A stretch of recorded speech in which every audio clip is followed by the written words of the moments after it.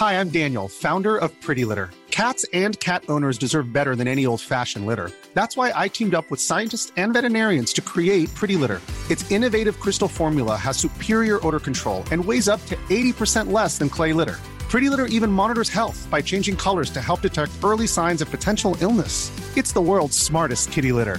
Go to prettylitter.com and use code ACAST for 20% off your first order and a free cat toy. Terms and conditions apply. See site for details. Ever catch yourself eating the same flavorless dinner 3 days in a row?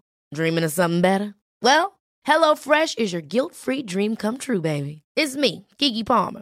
Let's wake up those taste buds with hot, juicy pecan-crusted chicken or garlic butter shrimp scampi. Hello Fresh. Stop dreaming of all the delicious possibilities and dig in at HelloFresh.com. Let's get this dinner party started. Even when we're on a budget, we still deserve nice things. Quince is a place to scoop up stunning high-end goods for 50 to 80% less than similar brands. They have buttery soft cashmere sweaters starting at $50, luxurious Italian leather bags, and so much more. Plus, Quince only works with factories that use safe, ethical, and responsible manufacturing. Get the high-end goods you'll love without the high price tag with Quince. Go to quince.com/style for free shipping and 365-day returns. There's never been a faster or easier way to start your weight loss journey than with PlushCare. PlushCare accepts most insurance plans and gives you online access to board-certified physicians who can prescribe FDA-approved weight loss medications like Wegovy and Zepbound for those who qualify. Take charge of your health and speak with a board-certified physician about a weight loss plan that's right for you. Get started today at plushcare.com/weight loss. That's plushcare.com/weight loss. plushcare.com/weight loss. Hi everyone, it's Kareem, the voice of Simon Fairchild in The Eternal Tavern Keeper. Today, I'm here to tell you about The Program. The Program audio series is a science fiction anthology podcast set in a world where money, state, and God are fused into a single entity. Every episode is a standalone story featuring ordinary people inhabiting this extraordinary world. And for them, it's not this future that is terrifying, but our present. The Program is sometimes funny, sometimes poignant, but it is always smart. Find out more about The Program at www.rustyquill.com. or www.programaudioseries.com, or search for The Program Audio Series wherever you listen to your podcasts. Have fun and see you later. Hi everyone, Alex here with a couple of messages ahead of today's bonus episode. Firstly, just a quick warning. We realised after recording that we had answered so many questions that there was no way it would fit into one episode. With that in mind, we decided to split the Q&A into 2 parts. You can expect the second half next week, but it does mean today's episode ends slightly abruptly, so our apologies for that. Secondly, you'll no doubt have noticed that we've been running ads with the Magnus Archives for a while now. We always want this podcast to be free to listen to, so that means we need the extra income these adverts provide to help cover our production costs. As part of this process, we now need to provide some information about what kind of listeners we have so that we can get better paying adverts. And that's where you come in. If you head over to rustyquill.com or follow the direct link in the show notes, you'll find a short questionnaire to fill in. All information you provide is anonymous and you don't need to answer anything you don't want to.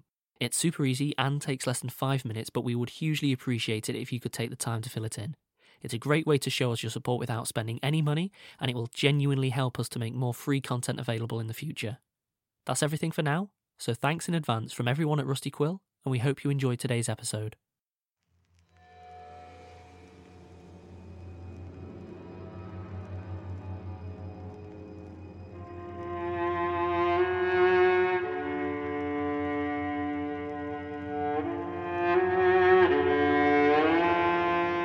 Hi, and welcome to the Q&A at the end of Season 2. How are you feeling, Johnny? Relieved and eager. Eager? Raring to go at Season 3. Oh, well, you've changed your tune. None of this, what we're going to do. Well, I mean, we've had a long discussion about what we're going to do, and it's nasty. It's not nice. Right, so we have quite a lot of questions to get through this time. Right, well, I will try to keep my So answers. we are going to be blasting through a number of questions. Going to try and keep them quick. And I apologise in advance. It's a running joke that I do not know how to pronounce like basic people names, so I'll do the best I can. Sure. So, this first question is from @Pluviosity on Twitter. Mm-hmm. Section 31 seems to be almost as shady as the archives. Will we ever hear from Basira again? Obviously, that's quite a spoiler-heavy question. I will say that Section 31 is, and Basira, the archive is certainly not done with them, but at the same time, they're probably... Section 31 is not going to be as much of a focus, I think, as it was in Season 2. Yeah, fair enough. Moving on, I have a few from Canon Longshot. Sure. Are there any real-world people, aside from the single most obvious one, you, that any of the characters or statement givers are based on? To be honest, John the Archivist is not actually that much like me, aside from sharing a name. But I don't really know. I think I generally tend to take aspects of either myself or people I know and then extrapolate them into characters. Well, you have a massive knack for taking every single person that we know who is both involved and not involved in production and stealing their names to make I'll take all their logistics names. a complete I'll take their nightmare. names because I need a lot of names, and you guys have some fine names that I can have. But in terms of the actual characters, I tend to take elements of people I know and flesh them out rather than importing people wholesale. Yeah, I think that's a lot safer as well. Yeah. From personal experience, there are very few people who, when they see themselves down on a page, go, "Oh, this is a good thing." Yeah. Okay. Especially if I'm going to kill them with a especially horrible if you're going to monster. kill them horribly. Yeah, fair point. Okay. Will the Magnus theme tune be replaced by Band on the Run for the duration of Season 3? We couldn't get the licensing. Licensing's really expensive. Or we tried Carry On My Wayward Son. Walking in Memphis, but you'd be yeah. surprised how few statements you can really get just from Memphis. I'm going to be doing my own cover of Band on the Run a cappella, but we're still waiting to hear back from legal on that one. As a percentage, how many of audience questions should we expect to be solved, in inverted commas, by the end of the show? Do you imagine it being sort of fairly open-ended, with room for people to discuss, no one really knowing what's happening, or are we looking at a tight wrap-up? That's a surprisingly tricky question. A lot of it depends on, especially percentage-wise, a lot of it depends on how much store you put by smaller mysteries. I think most big questions will have either answers or closed discussions, if that makes sense. I think there'll probably be a lot of competing theories about the exact nature of certain things that happen, but I don't think anyone's going to be walking away actively confused. But similarly, we couldn't answer every single red string and nuanced thing, because otherwise the last season would just be Q&As. There wouldn't be any content left. Next question's from Isengrim. I think I'm saying that right. Was the thing that Lightning describes as having too many teeth and limbs like knives the same entity, or at least the same kind of entity, as the werewolf from Magnus 31? I don't think it's a huge spoiler to say that they're not the exact same entity, but you could call them brothers. They're of the same ilk. Next one's from Kia. Where do you meet all of our incredible guest voice actors? So not us then. To be honest, mainly people we know, because for the first 2 seasons we haven't been in a position to really pay voice actors, and we're both, I think, very keen on professional work should be absolutely compensated. Sure. Luckily, we both come from very dramatic sort of backgrounds, so we have a store of people who we've been burning through them. No, you've been killing them all. We've been burning them. You've been burning them. Okay, another question, again from Kia. How have you felt about the fandom reacting to the major moments? As an example, Michael appearing for the first time. Generally beforehand quite nervous, after the fact gratified, so far at least, because whenever you have a big moment, a big reveal, there's always that sense of, what if they don't like it? What if they take the wrong things away from it? What if I've got this big revelation and no one understands what's going on anymore? So far, every significant moment that's been like that, I've been absolutely overwhelmed by the reaction, though. See, from my perspective, I always think of it in terms of a game where you have your pieces and you have it set up and you think you know how it's going to play, but eventually you just kind of have to let it play out and hope. Yeah. And that's the scary bit, certainly, at my end. Next question's from Quinzalade. Does Johnny read the fan fiction we write about his show? Right. Well, the short answer is no. The long answer is I did write at the very beginning when there wasn't a lot. A lot of this comes down to not wanting to inadvertently steal or indeed be accused of it if something that happens in the show is too close to something that happens in fan works. I mean, essentially, once there's more fan fiction than you can easily keep up with, it becomes sensible to just not read it, because being influenced, you don't want to be stealing other people's ideas. And it's easier if somebody does say that happened in this fan work to be able to say that's a coincidence because we don't read them. Okay, this question's from Kelsey Dawn Scott. Okay. And it's one I personally, feel quite strongly about. Right. Is Martin going to be okay? And I know the answer to this one. Right, well, just to put this to bed once and for all, no, Martin is not going to be okay. I don't think anyone's going to be okay. I think that's no one's going to be okay. How horror works. No, but Martin especially. Stop saying things like this. I'm going to move on from that question. Yes, no, please do. Next one is from Elise Tilema. Mm-hmm. How is the format of the show going to work now that the archivist is no longer in the archives? Since there are no statements, unless he finds them, is Season 3 going to be more centred on the archivist just as a character, or will supporting cast fill his role at the Institute? I'm not going to get into this one in too much detail because it's got elements of spoilers for what will be happening in Season 3. I will say that the episodes will still primarily function as standalone statement story with surrounding plot. And we've always said that. Absolutely. It will, at least for the beginning part, be bouncing back between the archivist and the Institute. But I'm not going to say any more than that. Because... Yeah. In that case, sort of linked to that, actually, we have Luigi Malinis. Sure. Are you planning for more unconnected foreign stories? For example, things based in Asia, basically spooks from other countries, because we've been quite obviously Western European. Yeah, we're very far.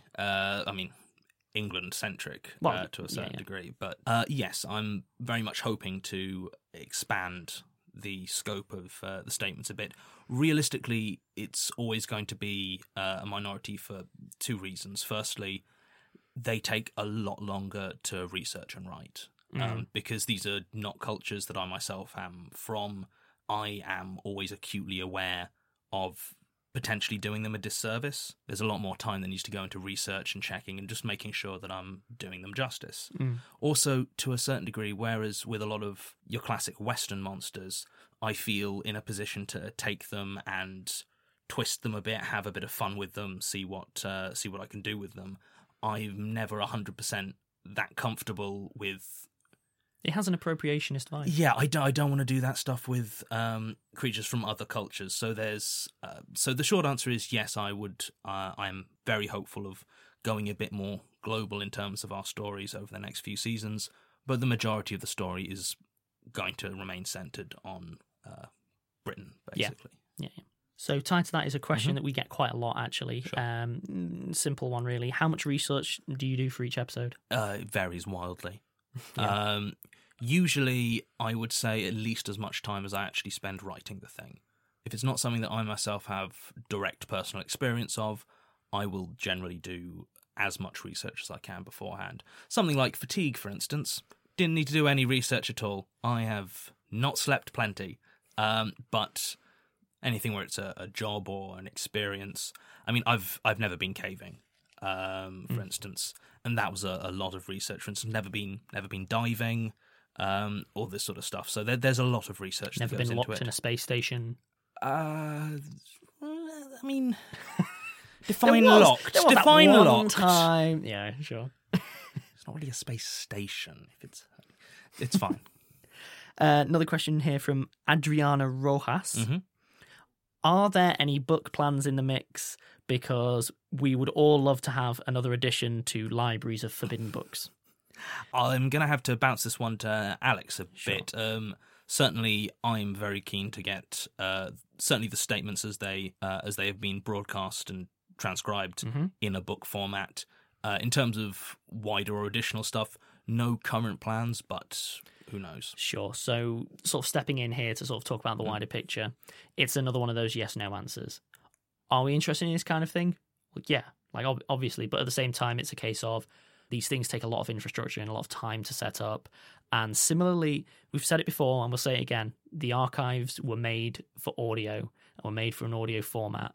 And elements of that mean that you can't copy and paste to a different medium. So yes, it's a thing we're interested in. No, it's not a thing that I can say, guess what, this is happening next week. I am pretty confident that by the end of the Magnus Archives as a whole, we will be putting them out in some form. Yeah, I can come down and say that. Yeah, absolutely. This one's from Simon Freeston. Mm-hmm. Where'd you get your inspiration for the monsters and the books? Everywhere. Literally everywhere. I am constantly aware that I need to find spooky ideas for things, and if any of my friends are listening to this, any conversation I've had with you in the last 2 years, I've been secretly looking for spooks that I can steal from you. Okay, now this one's diving into a bit more of the meta. Sure. It's from Erin Lindsay. Mm-hmm. Will we learn more about Elias's history and motives? Yes. Good. Moving on. Ali Maloney. When are we going to get a live show? So this is one that I think I should probably step into again on the sort of logistics side. Alex. So we are hoping to do some live shows next year. I cannot go into more detail than that because, again, it takes massive amounts of time, effort, money, planning, and I don't want to start giving out times and dates and programs when things are still very much up in the air. Another question again from Ali Maloney. Mm-hmm. I'm massively impressed with Jonathan's writing and would love to know how he got to this point. What were you doing before the Magnus Archives? A question we've answered again before. But, I mean, the answer is writing a lot of stuff that I never finished. I've always been doing some form of writing to one degree or another. Plus space piracy. Previously the most complete works I've done were with the Mechanisms. Concept albums, and it's storytelling and lyrics. So while less voluminous than the Magnus Archives, there's still quite a lot of work and writing gone into that. Aside from that, just a lot of unfinished projects. And well, you design a lot of games as well, don't you? Oh yeah, I mean that's when I'm procrastinating, my brain will often just start designing games, which is interesting but irritating sometimes. This next one's from Daniel Morales. Will you go further into the story? Will you go further into the history of Mary Key and the Magnus Institute? The Magnus Institute, absolutely. Mary Key, yes, to a certain degree, but she's not going to be the focus. Yeah. This one's from Steve Bread via Reddit. Mm-hmm. Much of the exposition in the finale seemed to directly address fan theories about the wider story arc, especially all of the stuff about dimensions and gods and things like that. Yep. Was this a deliberate nod to the Red String Brigade? That's more of a complicated answer than it might seem at first. On the one hand, yes, because the Magnus Archives, for all else it has a lot of mystery elements, and I always feel with this sort of mystery, you owe it to those people who are invested in the mystery to play fair with them. When you're revealing something, you want to be clear, and if they have particular theories that you are aware of, it's only fair to address those theories as directly as you can without breaking anything. Also, there is the fact that within the world of the actual story, John and Martin, I mean, they are the Red String Brigade in the world. They are trying to make those same connections. They're trying to figure this out. They're literally getting a paycheck to do it. Yeah, exactly. So it's very useful, actually, to have a group of people who are trying to figure these things out on the outside to look at and think, that's what people think is going on at the moment.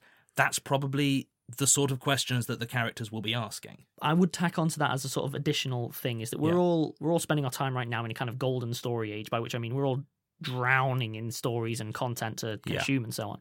But obviously as part of that is we're all trained to listen to stories now. And part of that is, I mean, I doubt anyone who's listening to the Magnus Archives has never heard a horror. And part of that is you are trained to think about these things in certain ways. These stories take certain shapes. So honestly, genuinely, as much as we have been sort of monitoring the meta, there is an element when we started out where it was like, look, things that people are going to think are gods, dimensions, and like it isn't a huge leap. It's more about the specificity, I'd say, is where the meta comes in. The stuff that generally is a response to the forums or the Tumblr or Reddit or this sort of stuff is very rarely the wide-scale stuff like, are they gods? Is it different dimensions? It's generally the really specific stuff where someone on one of the message boards will have said, oh, wait, what happened to this character? And I'll think, oh, yeah, I've never actually specifically said what happened in that case. I'll drop a line or two in there just to clarify that. Yeah. Another one from Steve Bread. Sure. So, with this in mind and without giving anything away, can we say if there are any plot elements that haven't been as discussed as much as they probably should? To be honest, no. You guys are really on it. You really are. Your real problem is overthinking things. The number of times I've seen a theory that's like, oh, you figured it out then. And then the next one will be like, oh, no, that can't work. It does. So, last question again from Steve Bread.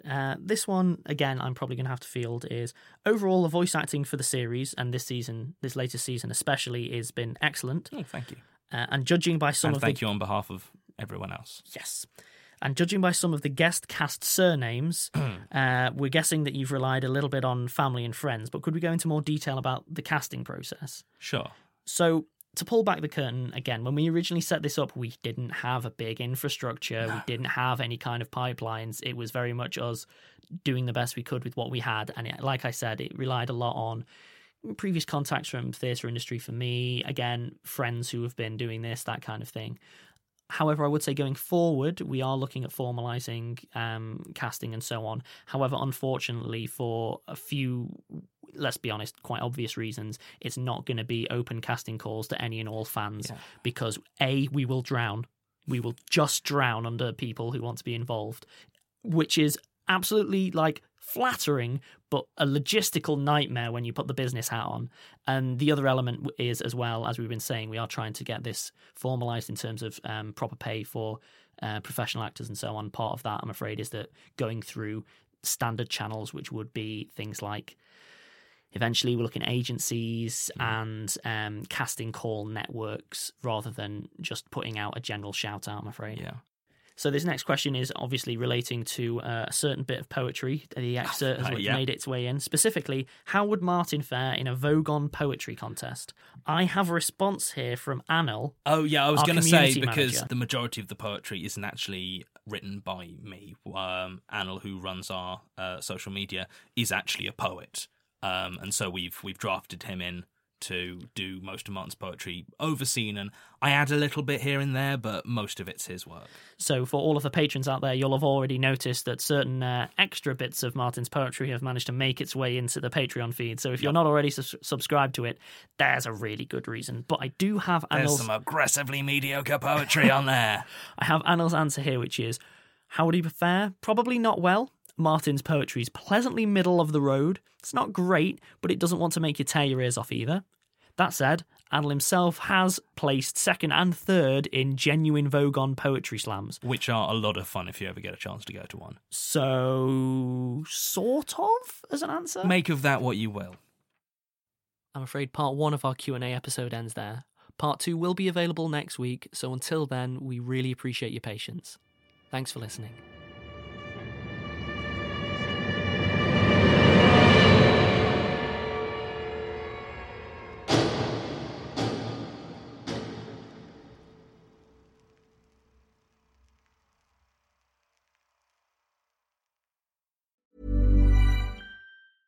Small details are big surfaces. Tight corners are odd shapes. Flat, rounded, textured, or tall. Whatever your next project, there's a spray paint pattern that's just right. Because Rust-Oleum's new Custom Spray 5-in-1 gives you control with 5 different spray patterns. So you can tackle nooks, crannies, edges, and curves without worrying about drips, runs, uneven coverage, or anything else. Custom Spray 5-in-1. Only from Rust-Oleum. Hold up. What was that? Boring. No flavor. That was as bad as those leftovers you ate all week. Keke Palmer here. And it's time to say hello to something fresh and guilt-free. Hello Fresh. Jazz up dinner with pecan-crusted chicken or garlic butter shrimp scampi. Now that's music to my mouth. Hello Fresh. Let's get this dinner party started. Discover all the delicious possibilities at HelloFresh.com. When you drive a vehicle so reliable it's backed by a 10-year, 100,000-mile limited warranty, you stop thinking about what you can't do and start doing what you never thought possible. Visit your local Kia dealer today to see what you're capable of in a vehicle that inspires confidence around every corner. Kia, movement that inspires. Call 800-333-4KIA for details. Always drive safely. Limited inventory available. Warranties include 10-year 100,000-mile powertrain and 5-year 60,000-mile basic. Warranties are limited. See retailer for details. Hi everyone, it's Kareem, the voice of Simon Fairchild in The Eternal Tavern Keeper. Today, I'm here to tell you about The Program. The Program audio series is a science fiction anthology podcast set in a world where money, state, and God are fused into a single entity. Every episode is a standalone story featuring ordinary people inhabiting this extraordinary world. And for them, it's not this future that is terrifying, but our present. The Program is sometimes funny, sometimes poignant, but it is always smart. Find out more about The Program at www.rustyquill.com. or www.programaudioseries.com, or search for The Program Audio Series wherever you listen to your podcasts. Have fun and see you later.